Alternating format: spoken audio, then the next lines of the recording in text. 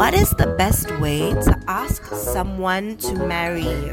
To say nice words. What kind of nice words? You help people? You're helpful. They might say yes. Yes. So how do you best ask someone to marry you? To take to Japan. Oh, you take them to Japan. That's an interesting way. How do you think mommy and daddy got married? Next. So as soon as they met, they got married? Yes. How do you think your mommy and daddy got married? Take a ring and put it on my mommy's finger. Oh, right. So if anybody takes a ring and put it on the finger, that means they're married already? Yeah. Wow, so boys, be careful, okay? Don't just go put on rings on girls' fingers. That means you'll get married. Mm-hmm.